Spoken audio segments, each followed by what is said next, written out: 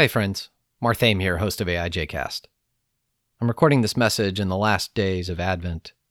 As I've mentioned before, public Christmas festivities have been canceled in Israel and Palestine in solidarity with those suffering, especially those in Gaza.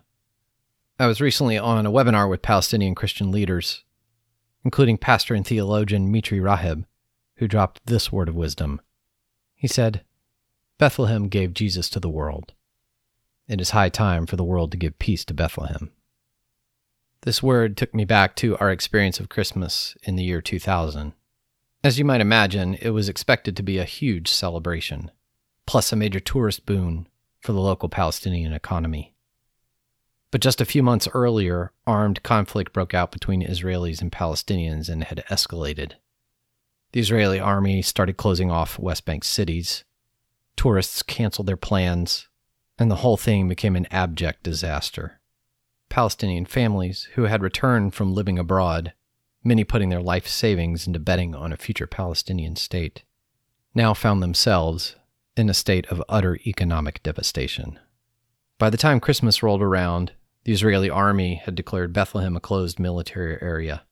But there we were, determined to go and celebrate anyway. So from Christmas Eve of the year 2000, a reflection entitled, Joyful and Triumphant. It was not the Christmas Eve we expected, but the Christmas Eve we got. We made our way from Jerusalem toward Bethlehem, but none of us, we nor our fellow pilgrims, was really sure how. We soon found out, grabbing a shared taxi headed towards what had been advertised as a closed military area due to the nighttime clashes in Beit Jala and Beit Sahor. The Israeli checkpoint on the main road was closed, and the road around the main road had been destroyed that morning. So we drove through an abandoned rock quarry. After a grueling walk to Manger Square through the rain and crowds, and paying our cab driver's constantly escalating tourist fare, we could say something about the redemptive suffering that pilgrims need to undergo, but it wouldn't be true. We arrived to find the municipal parade to the church already in progress, Boy Scouts and all. After a brief rest, we headed to Christmas Lutheran Church's trilingual Christmas Eve service. It had the feel of a church on a snow day. Not many people, and everyone had some kind of troublesome travel to get there, including the newly restored pipe organ. It had been held up in customs in Haifa until 3 days before the service, needing to be completely reinstalled. It had been purring like a kitten until the transformer blew 2 hours earlier, and was now running off the pastor's car battery. The grand old instrument began playing. The congregation began singing, "O come all ye faithful, joyful and triumphant. O come ye to Bethlehem." Never had those words had such meaning.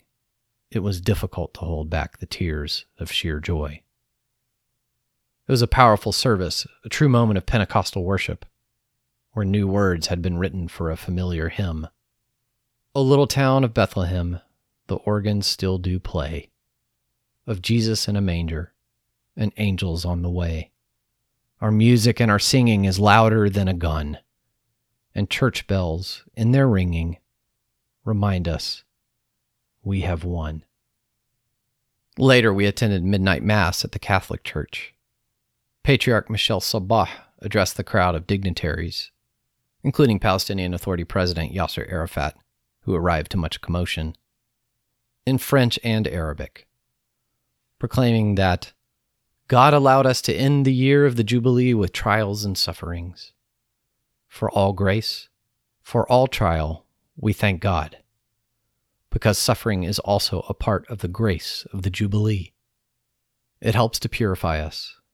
It allows us to see better the face of God, to better claim our freedom, since we become able to see the face of God in that of our brothers and sisters, and in the face of those from whom we claim our freedom as well. The sheer lack of attention and overwhelming crowds, while heartbreaking, felt a lot more authentic as a remembrance to that first Christmas. Those who arrived had come to bear witness to the Prince of Peace, and we were there, joyful and triumphant. Friends, on behalf of all of us here at AIJcast, I wish you a very Merry Christmas.